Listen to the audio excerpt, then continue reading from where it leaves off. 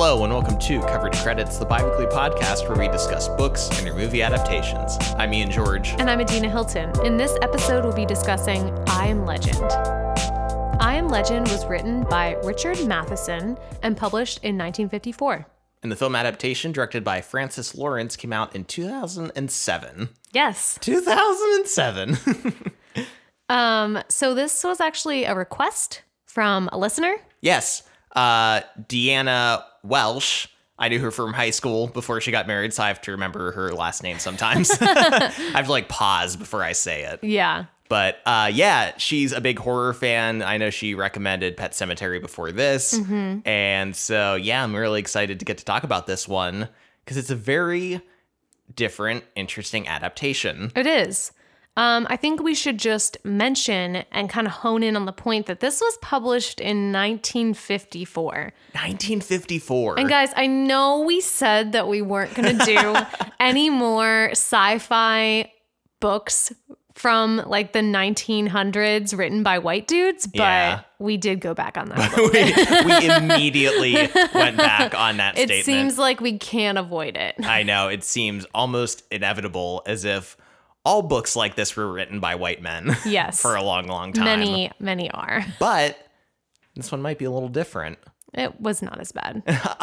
What do you know? Because 1954 is really early. What do you know what the earliest book we've talked about so far has been? Because this is probably a pretty close. Emma is probably the oldest. I forget about Emma. That one was published in what, I think 1790 something or early 1800s. Okay, so that'll always probably have the record. Yeah, but in terms of second oldest, this might be. Because I know One Flew Over the Cuckoo's Nest, wasn't that 63? Yeah, I think that was into the 60s, and Fahrenheit 451 was 70s even? Yeah. Yeah, so this is going back quite a ways. It is. And it was an extremely, extremely influential book as well. Yeah. This book is kind of the seed of so many different genres and tropes that we see now in science fiction. It was kind of the beginning of the epidemic genre, where some type of pandemic, where some type of plague wipes out most of civilization, sometimes making monsters, sometimes not. Yeah. But it was kind of the start of that lone survivor genre. And it also kind of got the public into vampires again. Mm-hmm. It's interesting. I was reading about this author and then about all the other authors who were inspired by him. And Anne Rice was actually inspired by him. Really? Who kind of reinvented the vampire genre for modern audiences. And Richard Matheson also kind of reinvented the vampire as well. So to hear that connection, made me laugh. And I was just can you imagine? Yeah. You know what I mean? All of this stemming from this. And, countless other films and books and things like that as well. It was a huge influence on Stephen King, which we got hints of Stephen King reading this. There's a Pet Sematary. There's some stuff that seems clearly drawn to have inspired Pet Sematary. Yeah. As well as George Romero specifically cited this story as kind of the origin of the zombie film with Night of the Living Dead. And there are a ton of similarities with this kind of crossover of a vampire story, but a larger, widespread kind of disease. Monsters. And, Mm-hmm. So, this book was hugely influential on so many fronts, inspiring genres, authors, and filmmakers, and just everything you can imagine almost. Yeah, it's pretty cool. Mm-hmm. So let's talk about it. Yeah. Let's get into it. Mm-hmm. It is worth noting, though, that there are 2 other movie adaptations of this book. Yes. The first one came out in the 60s, and it was called The Last Man on Earth. And then there was another one in the 70s or 80s with Charlton Heston called The Omega Man. The Omega Man. That apparently had they were all sentient, robed beings or something like that. Yeah, they were albino cult people. Yeah.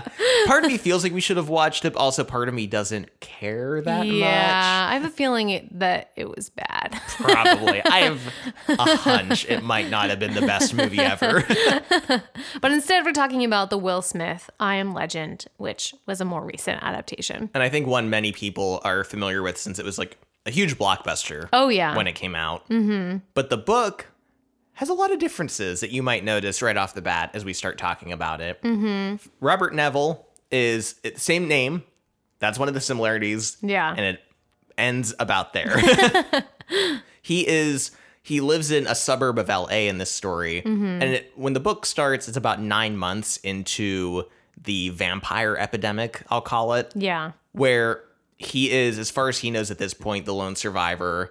And he has kind of made his house into a bit of a fortress. Yeah. Where he has like every window boarded up, huge like locks and like bars across his door. Mm-hmm. He's burned down the houses on either side of his house to make sure the vampires can't jump from those homes onto his roof. Yeah. And he kind of just has this whole, at this point, a pretty well figured out system for surviving. He has a generator to provide electricity to his house so he can power his stove and his refrigerator and his lights and all that stuff.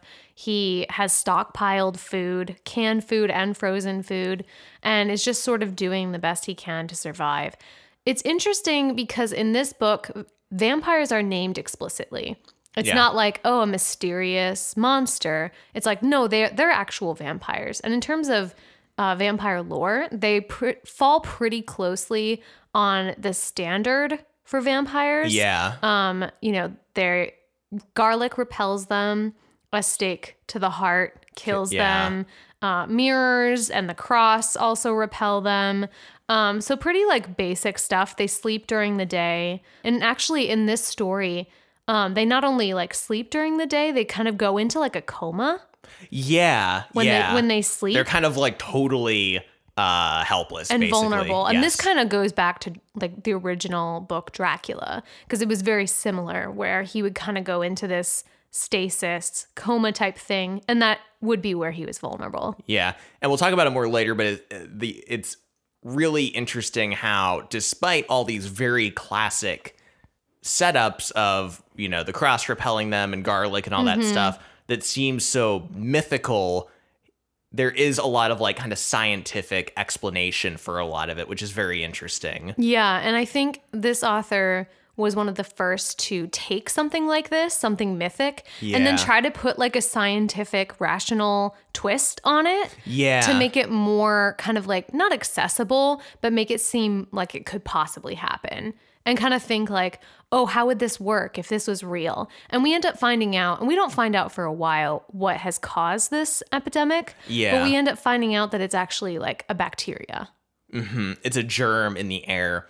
And he finds out that in their area, they have a lot of sandstorms and dust storms. And he figures out that like the sand could cause like microabrasions to the skin that the bacteria could get in through. Yeah. And that's, at least in the area that he lives in, part of what caused it to spread so wildly. Mm-hmm. But we get flashbacks through this story where he was married, he had a daughter, and early on his wife was sick, and it kind of just seemed like there was this virus or something, some kind of illness that was spreading pretty widely throughout the neighborhood and where he worked and everything.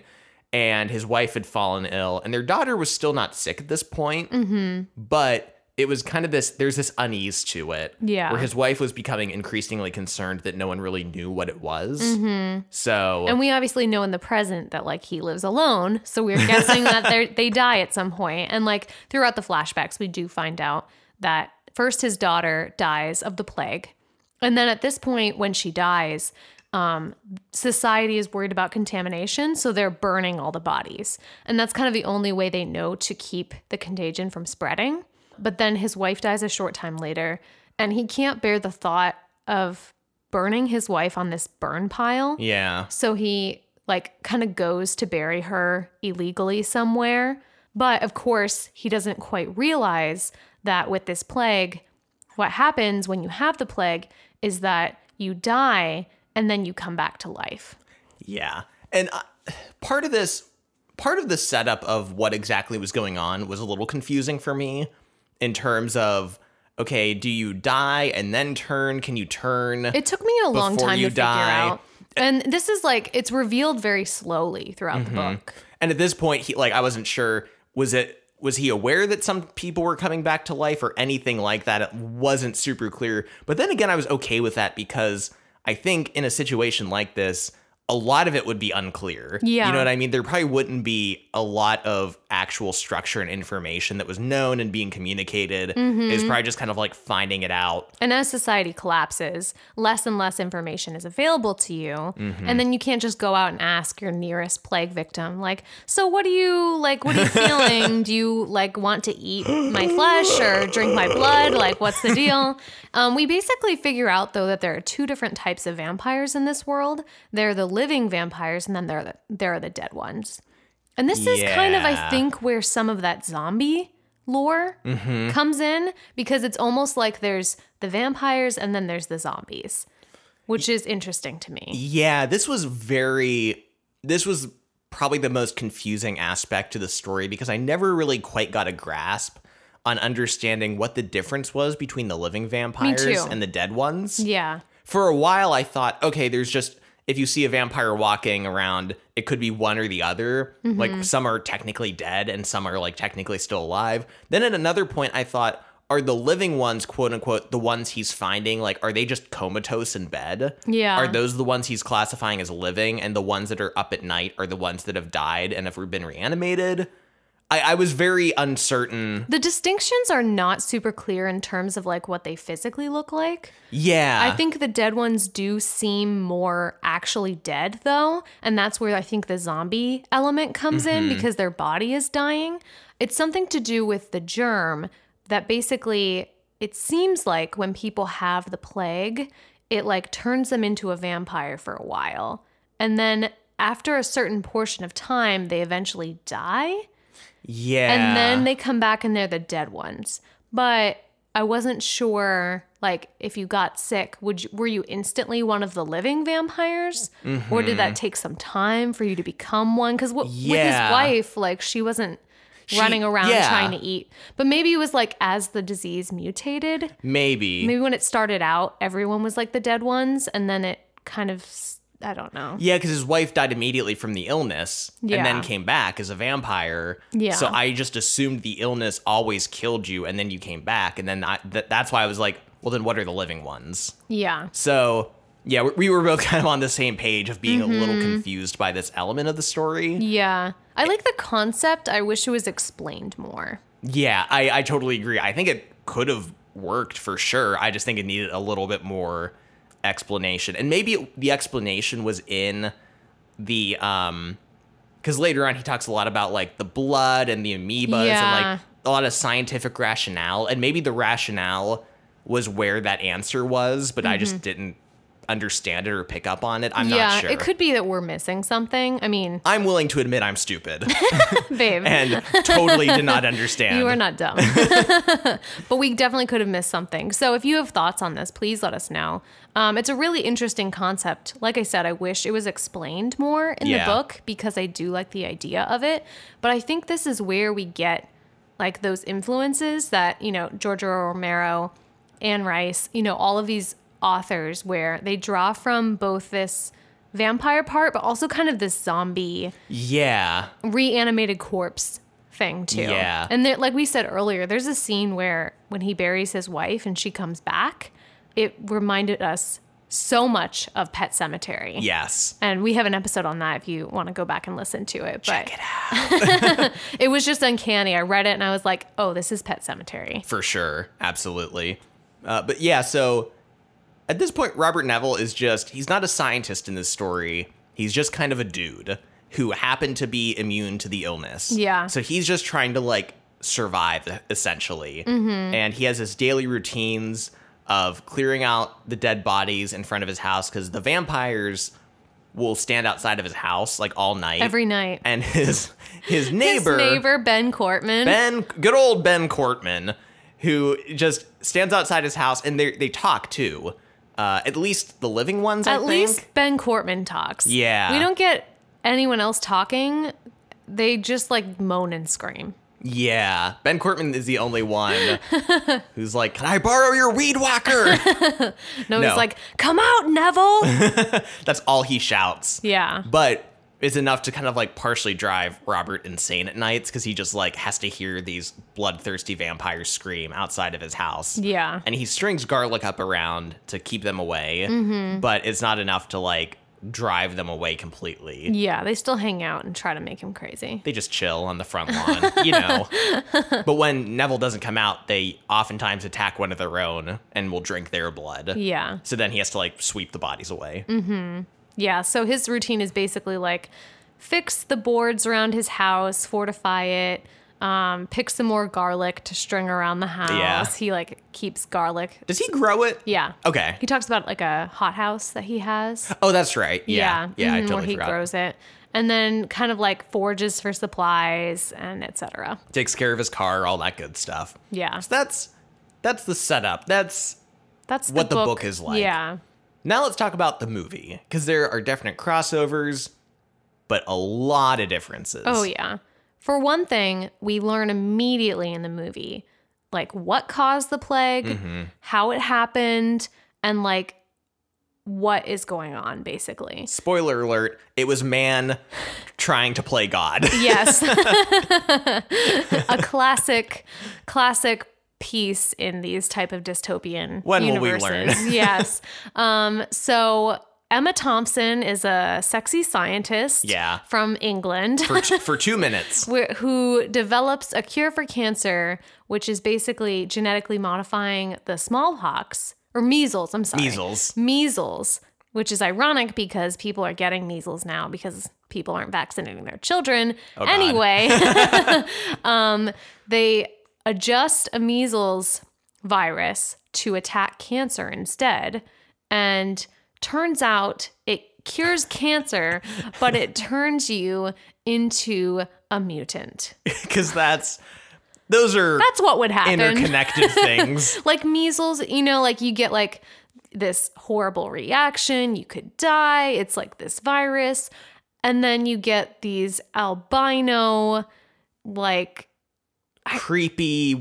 You suddenly become a CGI person. Yeah. You lose all your hair. You go right into the uncanny valley. Yeah. You're like breathing really fast for some reason that's not explained. Also, you are inevitably between like 20 and 40 years old.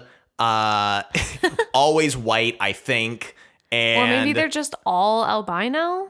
Maybe. Yeah. But it's like, it just makes me laugh because like, in those situations, there's never any like old ones. There's never any young ones. There's never any like of like a heavier body type. I mean, maybe that burns off or something. They probably ate the old ones. Maybe. Or the old ones just can't survive it. Yeah. There's probably explanations, but it's always funny that they just skip that completely all the time. And they're like, they're all, They're all like this. Yeah. You can tell that this movie draws from 28 Days Later.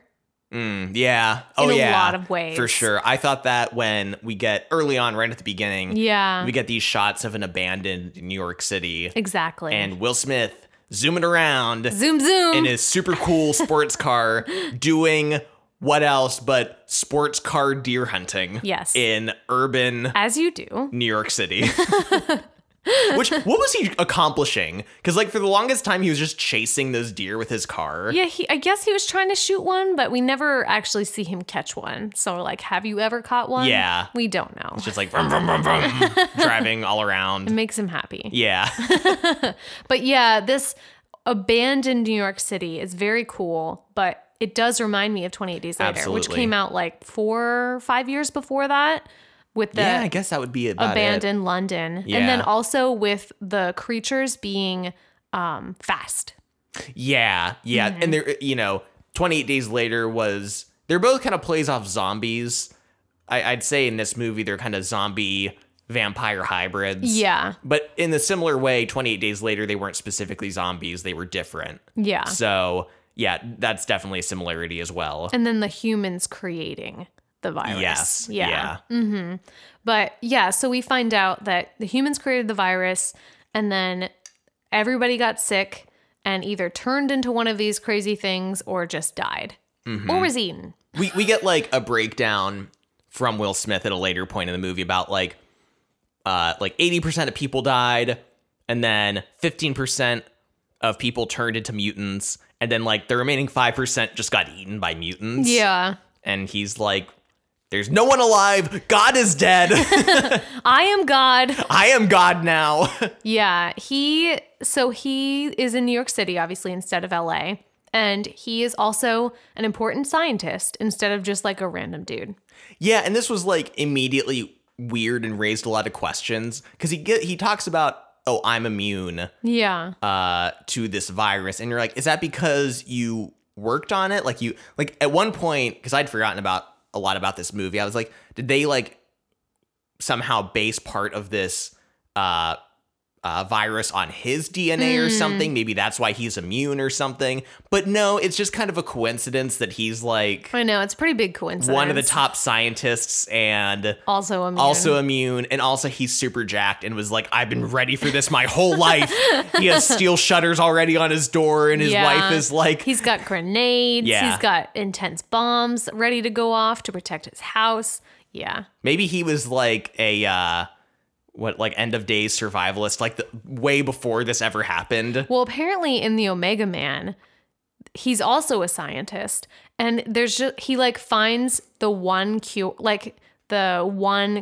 for it and just injects himself with it at the beginning of the movie. Oh. And that's why he's immune, because he like gave himself the only vaccine. And then is like trying to like redo it. And I'm like, what are you doing? So maybe they're kind of, he was like in a crowd of people and he's like, I found it, the one cure. And they're like, woo. And then they turn and he's already like injecting it into his leg. He's like, bye. Oh, that was another thing too. I was like, maybe he discovered a like an immunity to it, not like a cure, but maybe he found out how to immune himself to it. That was another thought. Like before you get it. Yeah, but that wasn't right either. No, he's just immune. He's just immune because he's Will Smith and he's great. Yes. So we get some flashbacks about what happened, and we already kind of know like how the virus happened, but we get to see like New York panicking and him trying to get his wife and daughter like out of the city because the whole city is contaminated. And of course, they end up dying. It's very sad. It was such a weird choice. He gets them to the docks where like people are being they're scanning people's irises to see if they have the disease, even if it's not in effect, and they're like quarantining them, and other people are taking helicopters across the river because they're going to blow up the bridges. Yeah. And they almost, for some reason, like misdiagnose his wife. Yeah. And I don't know why, but then it's fine. But maybe she should have been diagnosed that way because she might have not died. Yeah. But they put her and his daughter on a helicopter to go across the river, and then it just crashes with another helicopter. Yeah. That's how they die. It's just this like weird circumstantial thing that happens. So kind of an odd, strange Not as choice. Dramatic as burying your wife and then having her come back. No. And Give try me to kill that. you. Yeah. I want that. Yeah. Exactly. So yeah, I guess there's not a whole lot to talk about in that scene. It just kind of gives you a sense of the building like doom. Also his daughter's like, oh, there's a butterfly daddy, and that has importance later for some reason. Yeah. Can we talk about the CGI? Yeah, it's probably the time to talk about it. And I mean, I think we should put this in the context that this was 2007. It was 2007. So it's the peak of the bad CGI era.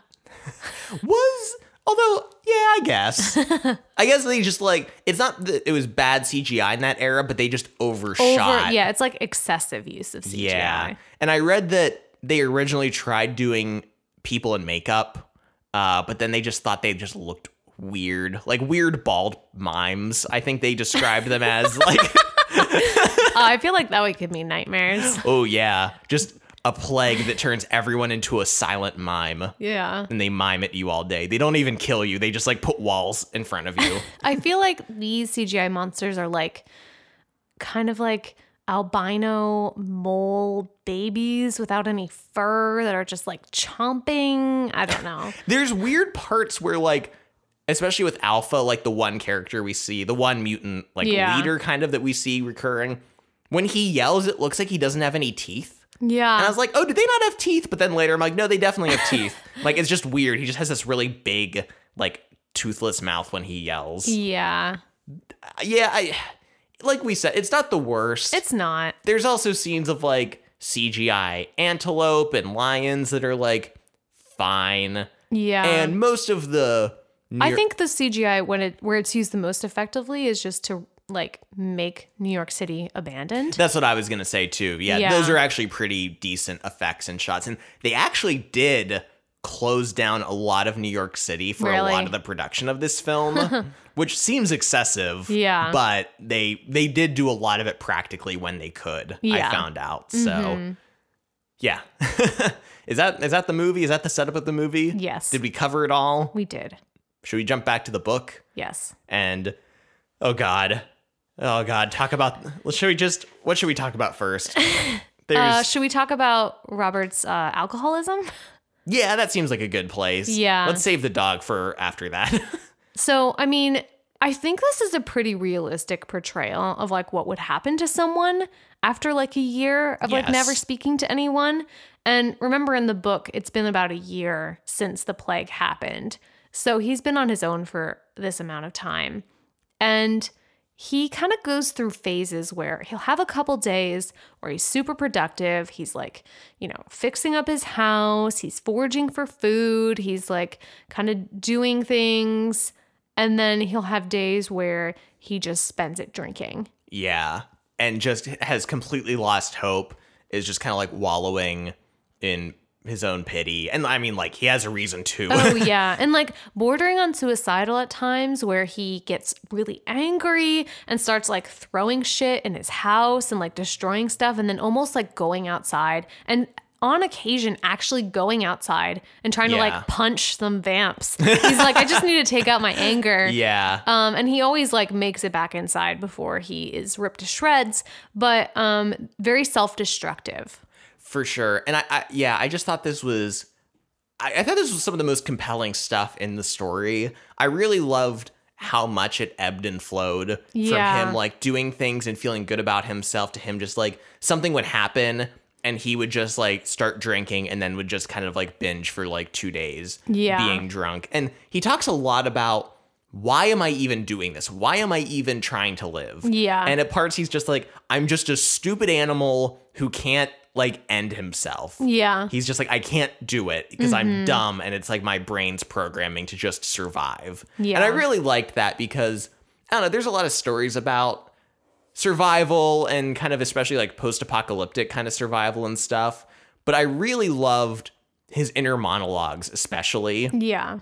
Where at one point, and it's funny too, in a lot of ways, he's like flossing because he's like, I can't go to a dentist, so I have to take care of my teeth. He's like, I have to take care of my body. And then in his head, he's like, is that why you like are drinking yourself to death? And then he's just like, shut up. Like, there's just, the way it's written, there's a lot of funny inner dialogue in his head that is like sad, but also a funny kind of back and forth with himself. Mm-hmm. To go to an even worse aspect than alcoholism, this is the portion of the book that I had problems with. Yeah. And that was when he talks about his sexual frustration. So yeah, okay, last person on Earth, probably. He has no one to bang. I get it. Yeah. But he's like constantly fantasizing / talking about the vampire women and like wanting to get with them. And I guess like they try to act all sexy for him outside to tempt him to go outside so they can eat him. Yeah. And he's like, oh man, every time I look at them, I feel like a sexual desire that I almost can't control myself. And I almost like go out there because I can't handle it. And he's just like so overpowered by this. Like, it's so huge. It's not just like, oh man, I wish I could bang. It's like, oh, I'm like already almost out the door because my dick is pulling me out there. Yeah, he, it's kind of one of those things where I know I'm a little mixed on this. on one hand, I kind of just see this as being a larger representation of just like his general loneliness. And I can see and his that. like need for like human connection and kind of just like craving that like in almost any form he can. And I realize that like masturbation isn't a like a substitute for that necessarily, but also is he? Is he masturbating? We don't know. Because like this book talks about pretty much everything pretty bluntly. Yeah. And I get it was like the 1950s, so maybe that was still too taboo. I don't know. Yeah. But it's like he talks about everything else. He probably, if he was doing this, it probably should have been discussed. Yeah, like just jerk off, man. Just and like I said, I don't think that's like a total substitute for like the crippling loneliness he's probably feeling. Exactly. But I agree that like the idea that he's almost pulled into just going outside for these like sexy vampire ladies who are trying to like tempt him is a little over the top. It is. And we also get some troubling notions that he's possibly contemplating having sex with like a comatose vampire. Because he talks about like whenever he goes to like kill them when they're in their sleep, that he kind of like is sometimes tempted by the women. And also he starts to do like experiments on them.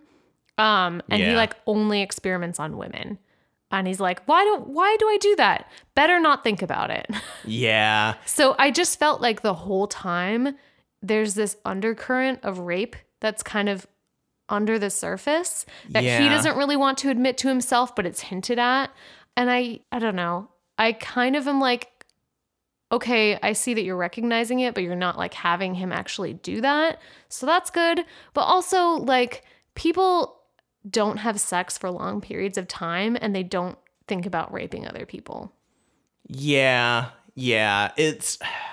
I agree. I'm also like, it's stuff that like you read about it and it's like kind of cringy. Yeah. But also the book never plays it off as being like, oh, well, of course he would do this, or he never thinks that. He's always like, oh God, what the fuck is wrong with me? Like, stop thinking that. Yeah. And he kind of like realizes he does most of these experiments on women and like acknowledges that, but also, like you said, doesn't think about it. And it's tough because, you know, the book doesn't condone anything really, or like make it out to be okay necessarily. Yeah. And I think what goes a long way for this book is really depicting his emotional and mental state very well. Yeah. So I think, you know, if you're the last man literally on Earth and you're extremely like lonely and like in a terrible situation, you're probably going to have thoughts that aren't like ethically or morally good. Yeah. Whether it addresses those as appropriately as it should is certainly debatable. And I mean, this is the 1950s and he doesn't rape anyone. Yeah. He doesn't even really have a debate where he like actively considers it. It's more just like hinted at. So I will give the book credit for that. Yeah, especially because the 1950s, like there have been so many other books in this like sci-fi genre in terms of how it deals with women and stuff that are just like appalling. So I mean, yeah, some credit there, I think, for sure, that, you know, nothing in this book really made me like want to put it away. You weren't ever like, oh God. Like, yeah. Yeah. So that's kind of our discussion on this topic of his not always great. His why don't you just masturbate dilemma. Masturbate, man. Just do it. Just do it, man. We've all been there. Maybe not there, but you know what I mean. So just switch topics a little bit.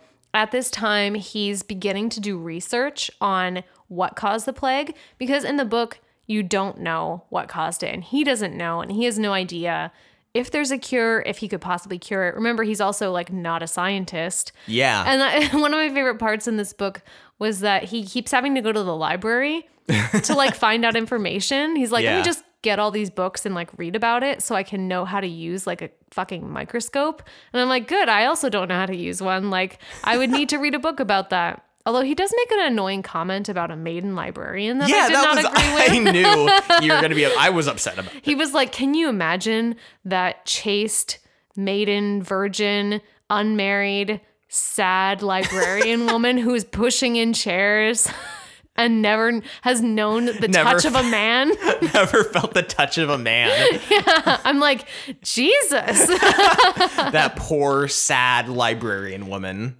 Not all librarians. I know, right?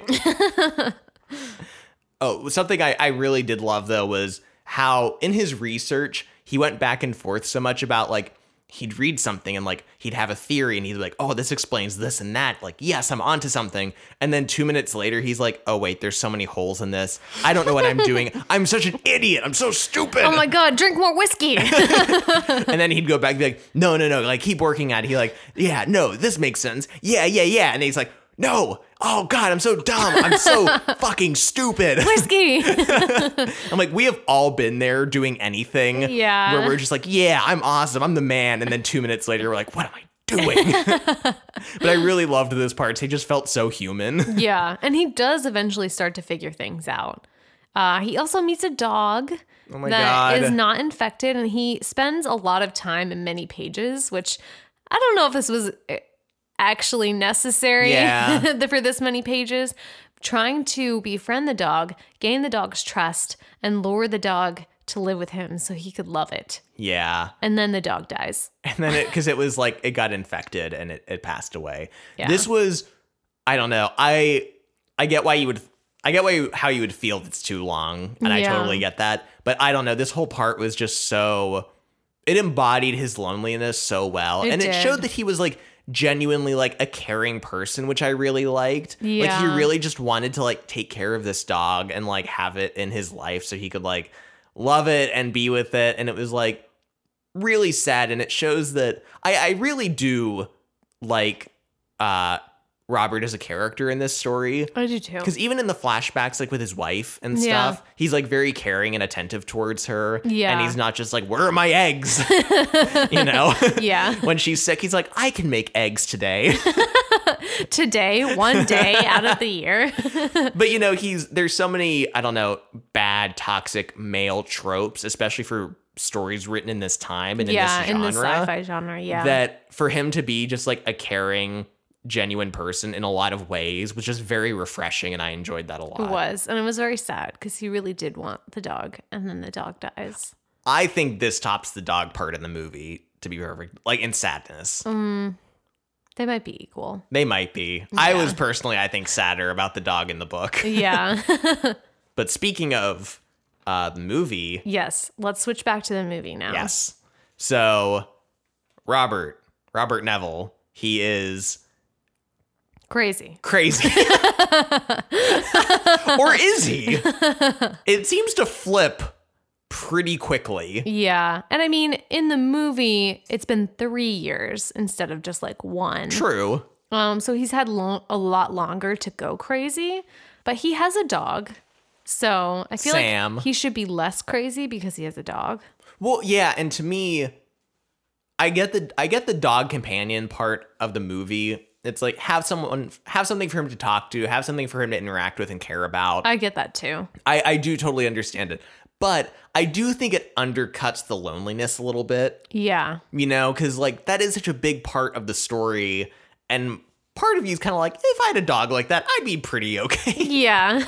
I don't need that many people. And he treats the dog like his child. Yeah. Like when he talks to it, he's like, make sure you eat your vegetables and like gives her a bath and like all of this stuff. And you can tell that he has replaced human connection with this dog, which is great. You know, I'm glad that he has someone. But I feel like he acts weirder in the movie, not maybe as unstable as in the book, but like just odd. Yeah, because for me, his behavior towards the dog borders on weird sometimes, the way he talks to her. Yeah. And it's like, that's like the perfect amount for me. Yeah. You know what I mean? Like it's kind of funny, but it's also a little unsettling. But then at one point, he just goes to this store that he has keys to and unlocks it. And there's a mannequin outside. And he's like, what up, Fred? And he like walks in. And he talks to all the mannequins. And I'm like, whoa, you got real crazy. Because like in a second. Yeah, because for the most part, he's a scientist. He's like exercising. He's got all these like routines and everything. And then just 1 minute, he's just talking to mannequins and is just like, this is normal. And there's one mannequin that he wants to fuck. Like, definitely. What's worse, Adina? Let me ask you this. I was thinking about this. What's worse, wanting to fuck a vampire or wanting to fuck a mannequin? I don't know. I mean, plenty of people do fuck mannequins now. That's true. I don't think it's right. Yeah, well, but like, also it doesn't hurt anyone. It doesn't hurt anyone, and you do you, I guess. Uh-huh. Okay. So I guess the mannequin banging isn't as bad, maybe, as the book vampire lust. I feel like banging a mannequin is more indicative of actually being alone and like maybe what would happen than like wanting to bang a vampire. Possibly. It's hard to say. But yeah, so Robert Neville's mental state at this point is kind of very unclear. Yeah. In a lot of ways. But it doesn't stop him from being a scientist. Yes, he has a whole lab in his basement. He does experiments on rats to try to find a cure for the virus. And he uses his blood to kind of try to figure something out because he's immune. Mm-hmm. And then when we get to like the middle part of the story, he captures a female dark seeker, whatever the fuck they are, and is trying to experiment on her because he thinks he might have like a cure that might work. Yeah. And he attempts the cure on her and it doesn't take. And he brings her back to life with like I'm guessing like an adrenaline shot or something. But, it's another failed experiment. So he's clearly kind of reaching the end of his rope in terms of trying to figure out a cure for this. Yeah. And trying to cure the Dark Seekers. Yes. Which, by the way, they weren't called this yet at this point in the movie. But it's what they are inevitably called. Well, also, Robert wasn't called anything. So the whole time I was taking notes, I was like, Will Smith. Yeah. So what happens next? So actually, it's interesting because he sets a trap. The way he captures the zombie thing is that he sets a trap and he has like a car acting like as a weight to capture it. And then the next day or a few days later, he is sort of out and about doing his thing and he sees one of the mannequins like in a spot where it wasn't before. Yeah. And he's like really freaked out. Like he starts shooting up the whole area. Yeah. Like he's crazy. But then he like approaches the mannequin and ends up caught in a snare, in a trap, almost exactly like the one he set for the Darkseeker. Yes. So clearly the implication is, I think like the reason he's shooting at the windows is because the mannequin being there implies someone put it there. Yeah. And his first inclination is like, is this the Darkseekers? And he's like, are they watching me right now? Yeah. But yeah, I couldn't tell watching this movie. I couldn't tell how funny it was supposed to be. I don't know. Because at one point, like he's yelling at the mannequin. And at first it's like, what are you doing out here, Fred? Yeah. And it's kind of like creepy, but kind of funny. And then I don't know, just the whole time I'm like, am I supposed to be laughing at this part? I can't quite tell.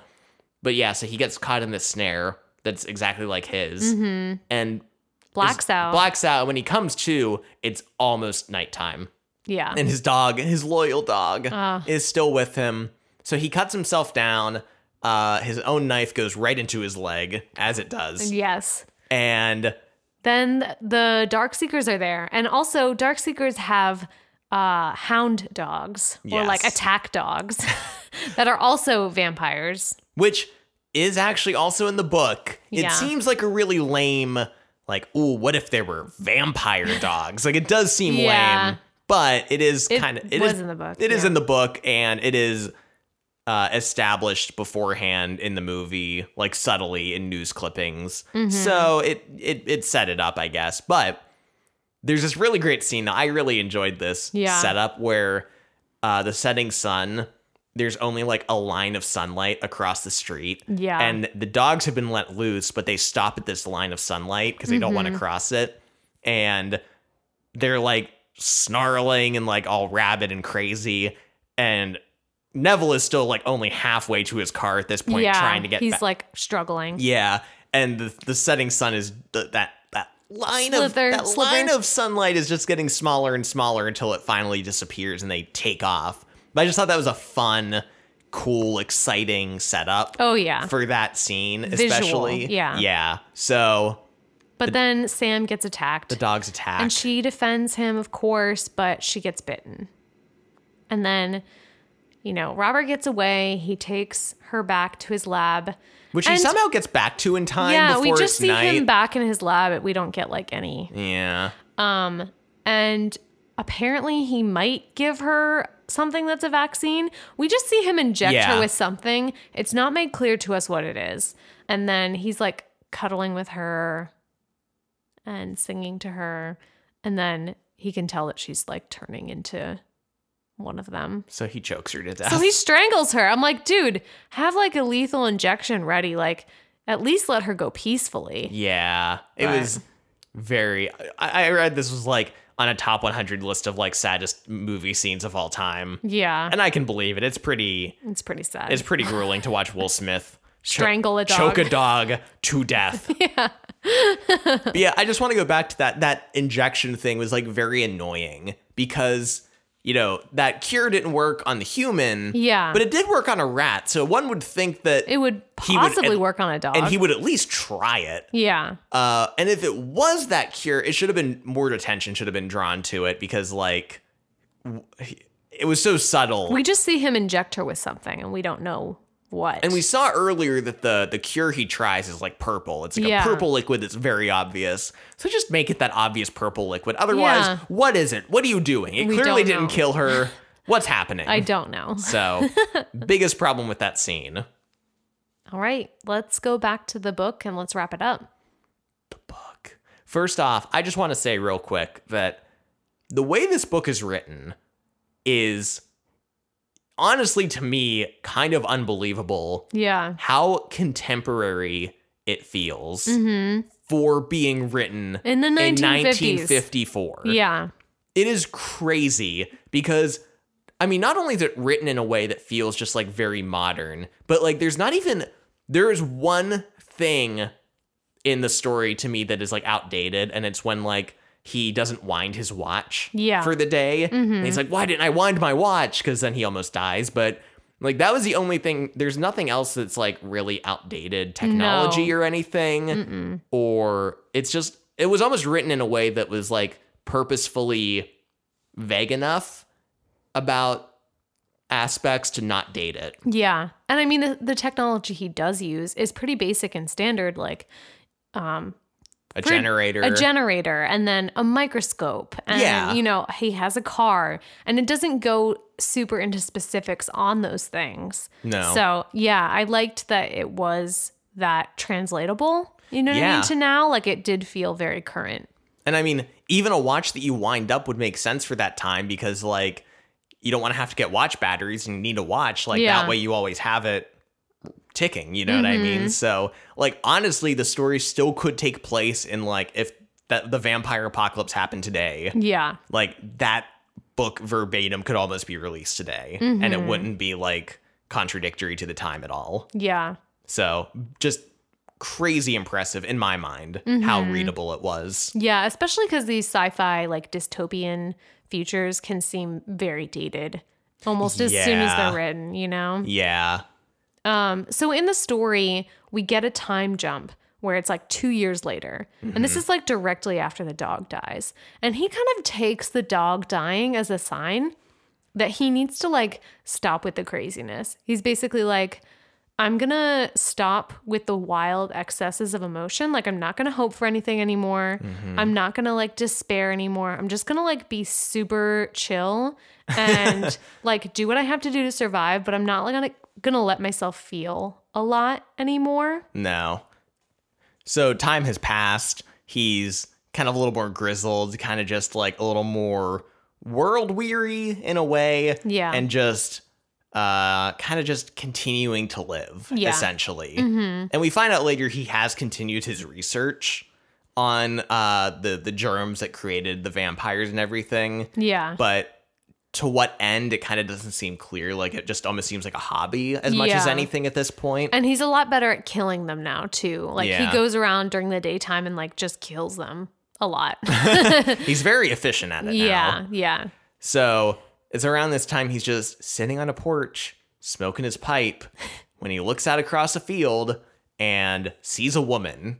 In the day, just walking around. Yeah. And he just can't believe it after 3 years that he's seeing another human being in the daylight who is human and a woman also. So he yells at her and she starts running away. So he chases her down. He's like, I know what to do. I'm going to run her down like a deer. And this is all part where, like, once again, I think the book did itself a service by establishing his mental state so well.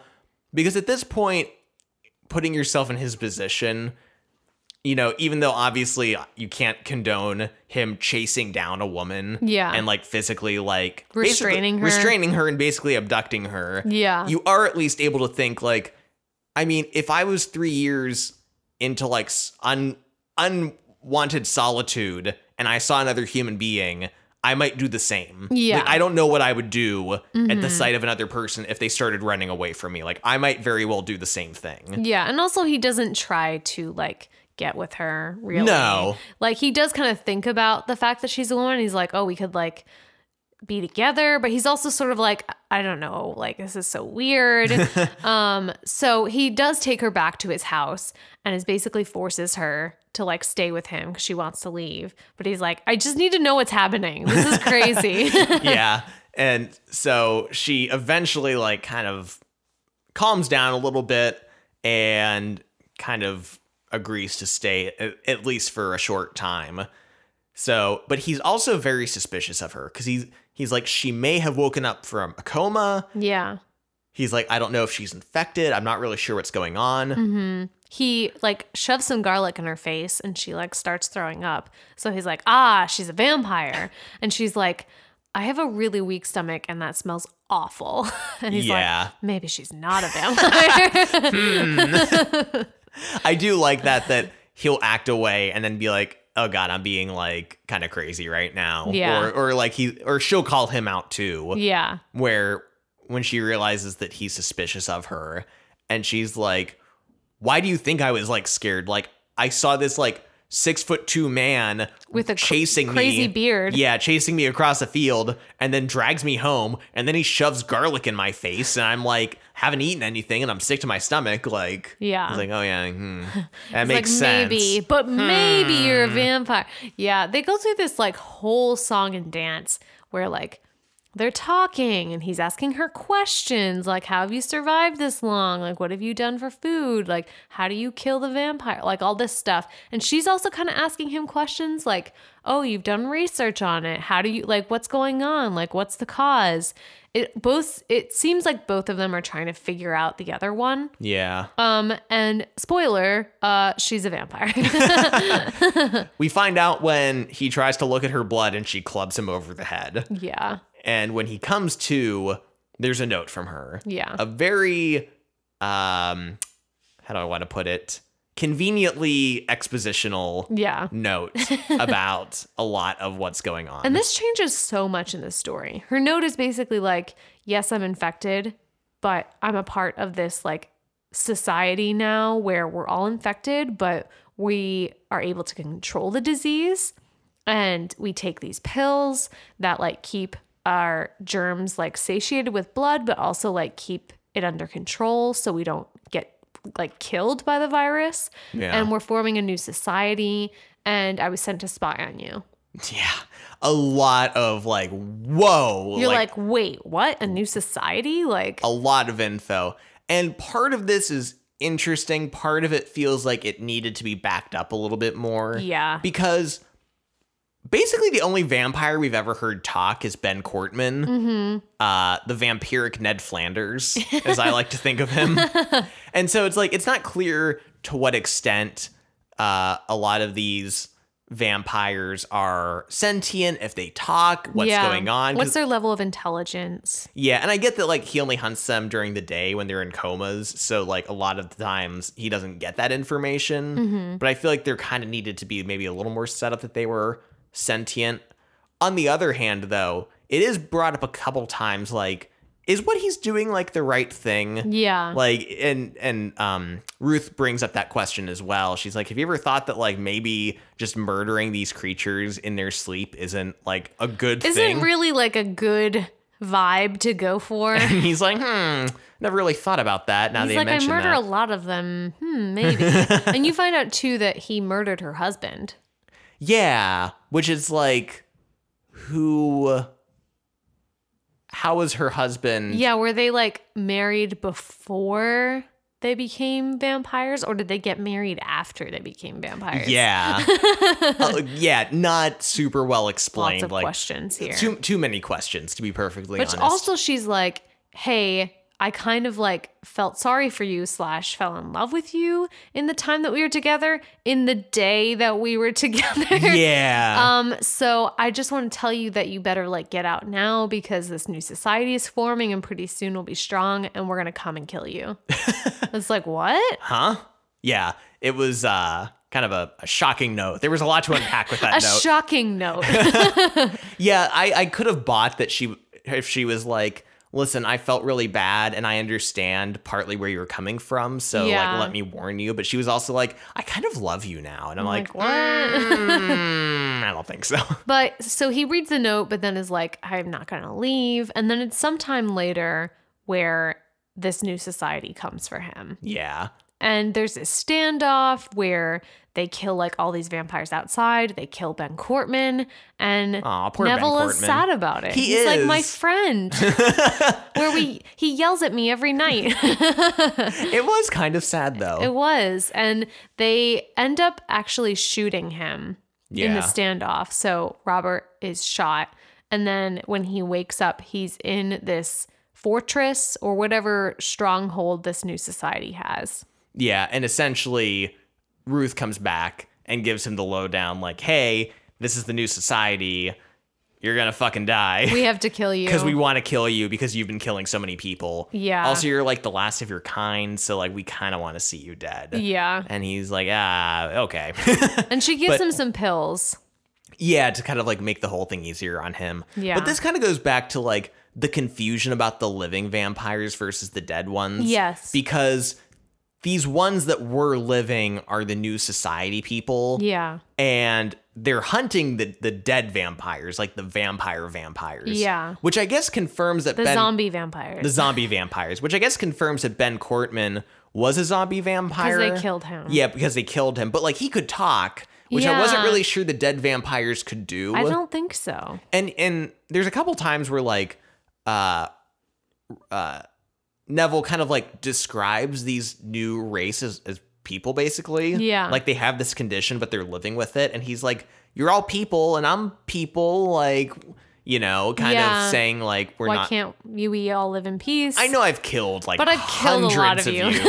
But, I mean, come on. Yeah. So, yeah, it was, like, at this point, it was, like, a little frustrating because I was like, man, I really wish I understood this a little bit better. Yes, but I love the concept of this type of pandemic happening, and the answer is not the cure. The answer is to accept it. Yes, that these are the new people. Yeah, and that, like, mutation is the answer and evolution is the answer, and, like, this is what society will be like in the future. And Robert takes these pills and dies, but not before he kind of, like, looks out on the faces of this new civilization. And I really want to read the last, like, few lines of the book because it's so interesting and I really liked it. Okay, so he took the pills. Robert Neville looked out over the new people of the earth. He knew he did not belong to them. He knew that, like the vampires, he was anathema and black terror to be destroyed.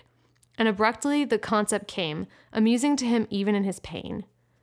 He turned and leaned against the wall while he swallowed the pills. Full circle, he thought, while the final lethargy crept into his limbs.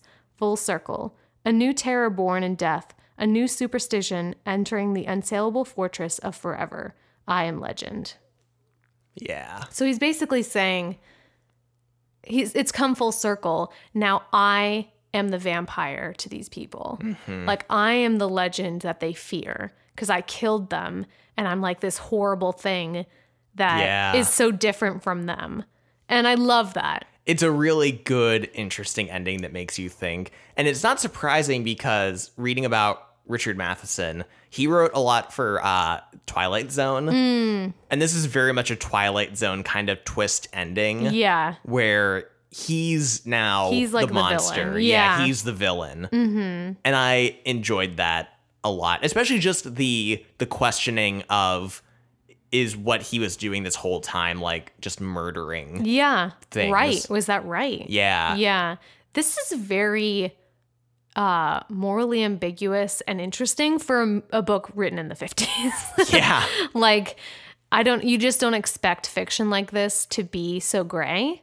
No. And to flip like this where you're like, oh, wait. It was very like, it was a twist ending for me that I really liked. In science fiction, a lot of times from this era is like, it's taking this like moral stance and saying like, this is good, like fascism is bad, or like communism is bad, or like this idea. And this was just like, it just posed a lot of interesting questions and then just kind of let it lie. Yeah, and it also, Robert also like questions a new society before he dies. He asks Ruth, he's like, it seemed like they liked killing the like dead zombie vampires. Like, this is a lot of violence. Like, how do you know this new society is going to be like good?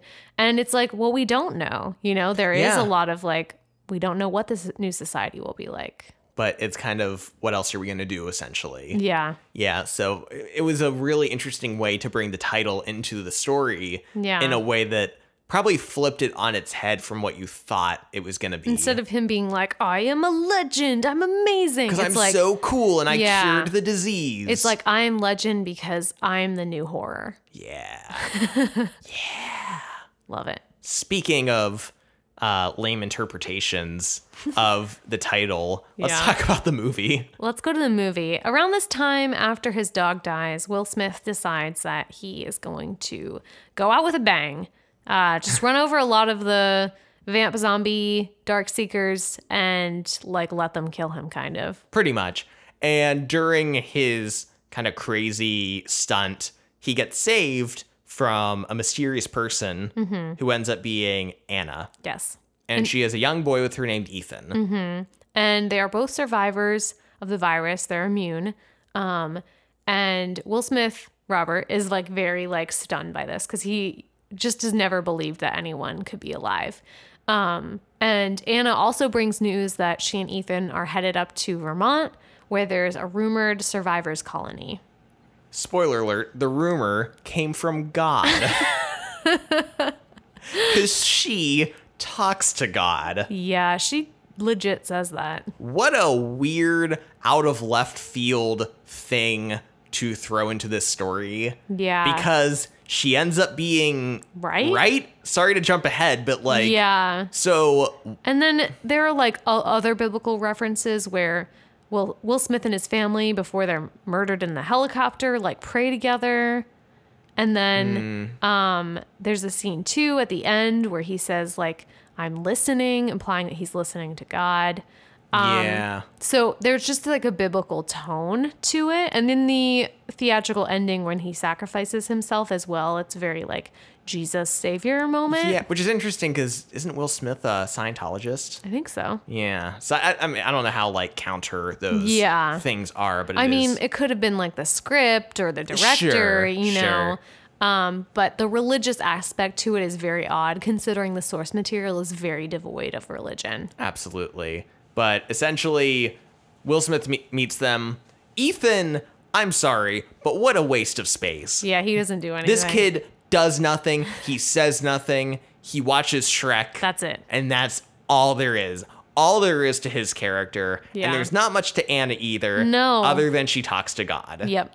And it's really frustrating because we hardly get any time with them as characters. And then it's like over. Yeah. And not to mention, another problem I had is that like there is no intentional choice going into the third act for Robert's character? No. Like, she shows up, she's like, oh, there's God. He's like, no, there's no God. Yeah. And then they get attacked, and then they just kind of get forced into the rest of the scenes together. Yeah. Like, never does Robert make, like, a choice to kind of, like, except for the very ending His choice. Final choice. Yeah. But that's kind of not anything leading into the third act. And it just kind of feels like when you think about it, like, what kind of character growth was there from him, I guess, other than that, like, very ending moment? Yeah. But then again, it's like, what else was he going to do other than... So anyway, I'm sorry. We're kind of like, we're kind of all over the place. We're in the weeds right now. They get attacked by a bunch of vamp dark seekers. Yeah. And this was actually a pretty good scene, I thought. He kind of has like this like whole preparation set with cars wired to explode outside of his house. Yeah. And then they still get in, and it's kind of a whole action scene. There's just like some interesting elements to it that are pretty good from an action standpoint in my mind. Although I will say, how has he survived this long if they are able to do this so quickly? Well, they just didn't know where he lived. Yeah, but like how have they not been able to find him? Well, yeah, that does raise a question because... Can they not smell? Well, so he was spraying stuff outside of his house when he walked in. It looked like some kind of bleach. Like fluid or bleach. So I think he was trying to like cover his scent. Okay. But it is implied, which we'll get into this later, that they were watching him. Yeah. So it's like, could they not have followed him somehow or like spied on him to find out where he lived? I don't know. But anyway, they attack the house. They all get down to the basement. Yeah. Lock themselves into the lab where they realize, and this is the theatrical version we're into. We will talk about the alternate version, the alternate ending. In the theatrical ending, he realizes that the cure he tried on that woman did actually cure her. Yeah. And she's like a human again. Or a weird CGI human. Yeah. Let's be clear. Yeah, let's be specific. She is not actually even there. No. And the alpha guy is attacking this like glass partition that they're all holed up in. They have nowhere to go. And basically Robert is like, I know what I have to do. I have to use two things that have not been established this entire story. No. I have to put you two in a hole that we don't know about. And also, I'm going to pull a grenade out of this desk drawer. He's like, there's like syringes in here and some notepads. Also a grenade. Also a fucking grenade. So before that, he pulls a vial of the woman's blood who's cured. Yeah. And gives it to Anna and is like, stay in this hole while I blow myself up. And then... just hope that it's fine to come out at some point. Yeah. and then take this blood to the survivors colony. Also, I'm just going to blow myself up with this woman who is clearly cured and like not dead. Murder her. I'm just going to murder her while I'm at it. Yeah. And then he does. Yeah. And then it shows Anna and Ethan driving to Vermont. And then there's this huge walled colony that is like where people are now. There's lots of like trees. It's fall. It's Vermont. Yes, we get it. There's American flags. And I'm like, America doesn't exist anymore. And then it's like voiceover. Her being like, Robert Neville found the cure and he saved us all. La, la, la. The end. And this is where we get the "he was a legend" line. And I'm like, it's so cheesy and like totally expected and annoying. Yeah. But let's talk about the alternate version. Yes. Which was actually the original ending that they changed. But test audience hated it. Yeah, test audiences deemed it unworthy to live. Yeah. So everything pretty much happens as it did, where they are locked in this room in the basement from the vamp attack. But instead of the woman being cured, I think she's still sick. Yeah. It's a little, I've read different things, whether she's cured or not. Yeah. It seems like she's not cured. And it's a little unclear. In one version, at least, the alpha's attacking the partition and it cracks into a butterfly shape. Yeah. Like it did in the theatrical cut. In another version, he actually makes an intentional butterfly symbol on the glass. Yeah. And Robert looks at the woman and sees a butterfly tattoo, and he realizes they're there for her. Yeah, they want her back. And that makes sense because we clearly have established that this alpha Darkseeker is like angry at him for some reason. And then, so he kind of realizes that maybe that they have sentience and maybe they're at least intelligent enough to have connections to each other. And these two seem to be mates. And then we get this kind of realization that he has that they might be intelligent and maybe like all these experiments he's been doing on these Darkseekers has been murder. Yeah. And he has a whole wall of their pictures. I call it his murder wall, where he looks at it and he's kind of like, what have I done? Yeah. After he gives the woman back to Alpha and she's alive, they just leave them all. Yeah. And the fact that they spare him says something about like their humanity too. And like you said, we get that shot of him looking at that wall, which does a good job of just establishing his like reconsidering everything. And then I think in that version, he just goes with Anna and Ethan and they just kind of like drive off. Yeah. Which made me wonder, didn't they like totally quarantine the island and blow up all the bridges? Yeah, I don't know how they're getting out. How did she get in? How did she get in? I don't know. That popped into my head. Yeah. But yeah, and this was, the most infuriating thing is this ending makes sense because them being sentient and intelligent was established even in the theatrical version when they set that trap up for him. Yeah, because it's an exact mimicry of the trap that he originally set. And then he's caught in the same exact trap, but in a different spot. So clearly they're able to learn or at least copy what he did. And in his video diary, he was theorizing that their intelligence had totally like gone, that they were just all primitive instinct at this point. So like that setup, and then when the trap is set and he's like, what's going on? Yeah. And then in the theatrical version, there's it's just no like follow-up. Nothing. Yeah. No reason, no explanation, nothing interesting. Yeah. And I think since the movie came out, a lot of people are aware of the alternate ending. And I think the alternate ending is actually like a lot of people prefer that now. Yeah. Which I do too, because at least it's kind of interesting and it's established in the rest of the story. So. Yeah. And it also is kind of like a callback to the book where these, monsters might be evolving or might be capable of emotion and intelligence. Exactly. So, that's it. That's the ending. That is it. And let's talk about our favorite thing to talk about. Which is better, Adina? Which is better? I'll go first. Yes. Because I know I'm ahead of the game this time. I'm going to say the book. I'm also going to say the book. I thought it was a really interesting, well-written story about like not only just like kind of a sci-fi like apocalyptic tale, but also just like a man surviving on his own and kind of dealing with isolation and his day-to-day routines and kind of like him struggling with alcoholism and a lot of other things. And I just thought a lot of that content was very interesting. And I liked the book too. And I had some problems with the story, but honestly, the ending for me, like, saves the whole thing. Yeah. You know what I mean? And it's not like I hated the whole thing, but just the originality and excitement and how cool that ending was, I was like, ooh, I love this. Yeah. That made me really appreciate it. And also, in case you're thinking about reading this, because you haven't yet, this book it's a novella, actually. So it's only like 170 pages.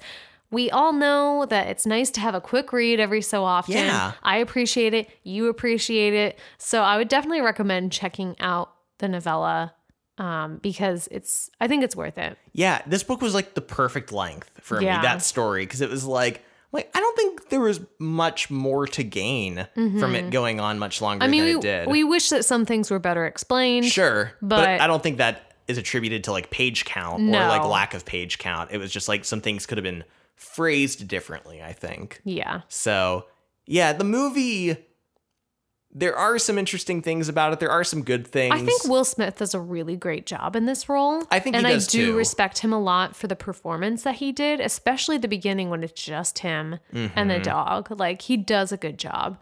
So I do want to give the movie props for that. Sure. Yeah, he carries the movie very well. But ultimately, they're just like, there's not enough payoff with certain things, and the arrival of Anna and Ethan is just like so blah, like a non-thing. Yeah. Like I don't care about them. With a very cliche ending. Yeah, we're given no time with those characters, and yet we're supposed to care about her at the end, like getting away. Yeah. I don't know. Like, I cared way more about Sam the dog than I cared about even Ethan. Yeah. Like, screw Ethan. No, I wanted the dog. I would sacrifice both of them to get Sam back in a second. I know, exactly. So, yeah.